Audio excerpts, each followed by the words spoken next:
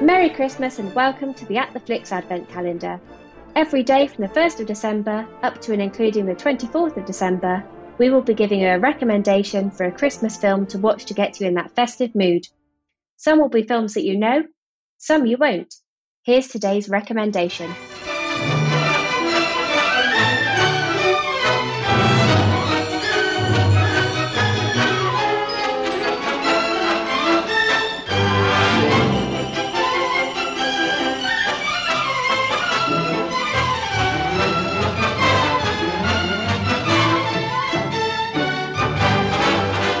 Our recommendation today is the original black and white Miracle on 34th Street, made way back in 1947.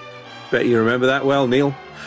And now classic Christmas movie, which the studios were so confident in, they released it in June and retitled it The Big Heart. Kris Kringle, played by Edmund Gwynne, is in New York to watch the Macy's Thanksgiving Day Parade. He is shocked to find the Santa Claus book for the event is drunk. Kris reports this to festival organizer Doris Walker, played by the brilliant Maureen O'Hara, who asked Kris, a dead ringer for Father Christmas, if he would take his place in the parade. Try that with today's health and safety rules. He is so successful, he is offered the job of Macy's in-store Father Christmas for the holiday season. The only problem is, Kris actually believes he is the real Santa Claus, and his belief is going to end up in the biggest legal battle New York has ever seen. What do you want for Christmas, Peter?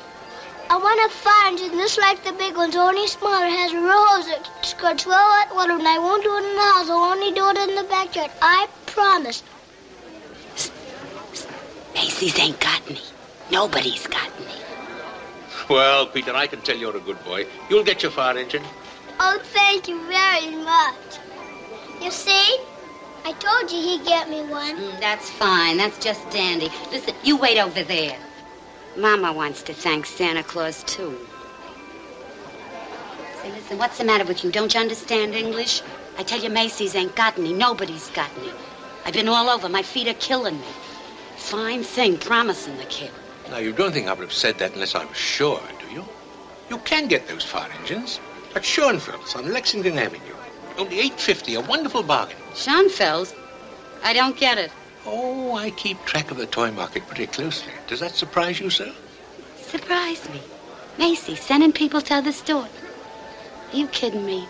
Well, the only important thing is to make the children happy. And whether Macy or somebody else sells a toy doesn't make any difference. Don't you feel that way? Huh? Who, me? Oh, yeah, sure. Only I didn't know Macy's did. Well, as long as I'm here, they do. I don't get it.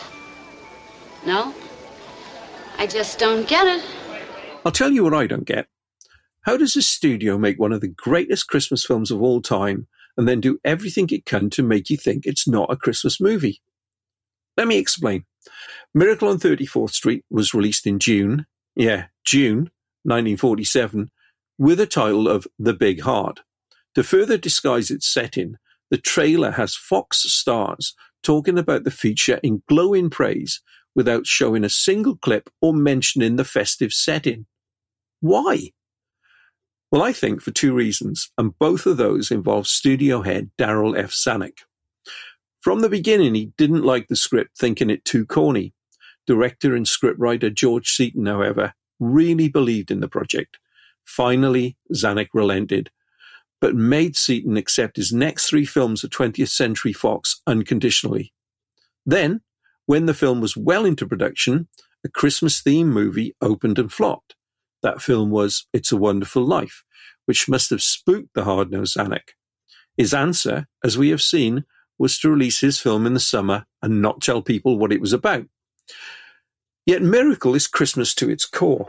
To prove this, let's go back to the initial idea for the movie. Story writer Valentine Davis, when faced with the ever-increasing onslaught of Christmas shopping, thought, what would Father Christmas make of this if he walked among us? In that statement are the two ideas at the heart of the movie, faith and commercialism. Both are perfectly balanced in this version of Miracle on 34th Street, in a way they aren't in the 2 remakes, one in 1973 and one in 1994. Of course, one of the other things these remakes are lacking is Edward Gwynne, who was born to play the role of Kris Kringle. He is so believable, he won the Best Supporting Actor Oscar for this film and accepted the award with the words, "Now I know there's a Santa Claus." In fact, he's so good here, I see him in every film he appears in as this character. And that was true on set. Young Natalie Wood, 8 at the time of filming, thought he was Father Christmas. All the stars and crew loved him. When they were filming in New York, just before Christmas 1946, stars Maureen O'Hara, John Payne, and Edward Gwynn would walk down Fifth Avenue and people would just stop and stare at Gwynn. As Maureen O'Hara was to say later, "I knew then he was going to make a big splash as Santa Claus." I also think setting it in New York, the heart of American consumerism, was another factor in its success. Of course, it had to be set there for the Macy's idea to work, but regardless of that fact, it also captured that no-nonsense New Yorker attitude that helps make it stand out today, over 70 years later. Indeed, the 1946 Macy's Thanksgiving Parade was extensively filmed for inclusion in the film, and Macy's allowed Edward Gwynn to be the Santa Claus in the parade that year. I guess if that had gone wrong, they would have had to wait another year for reshoots. Talking of things that could go wrong, Fox made the film on faith that major department store rivals Macy and Gimbel's would sign off on the finished film. If they didn't, then they would have had to have refilmed major portions or potentially scrap the project altogether. Thankfully, both groups loved the movie. Returning to our beginning and Darryl Zanuck's worry of failure, totally unfounded, as the film, even when released in the summer, made back 4 times its budget and was to win 3 Oscars. One we've spoken of, the other 2 went to Valentine Davis for the original story and to George Seaton for his script. Vindication for a must-see Christmas classic, a film that will melt the hardest of hearts. Finally, and proof of the film's continued significance, in 1999, the organisers of Macy's world-famous Christmas window displays wanted something special to mark the end of the century. They chose scenes from this true Christmas classic, unveiled by star Maureen O'Hara.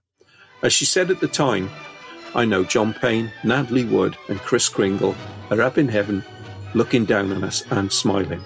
I can think of no higher praise."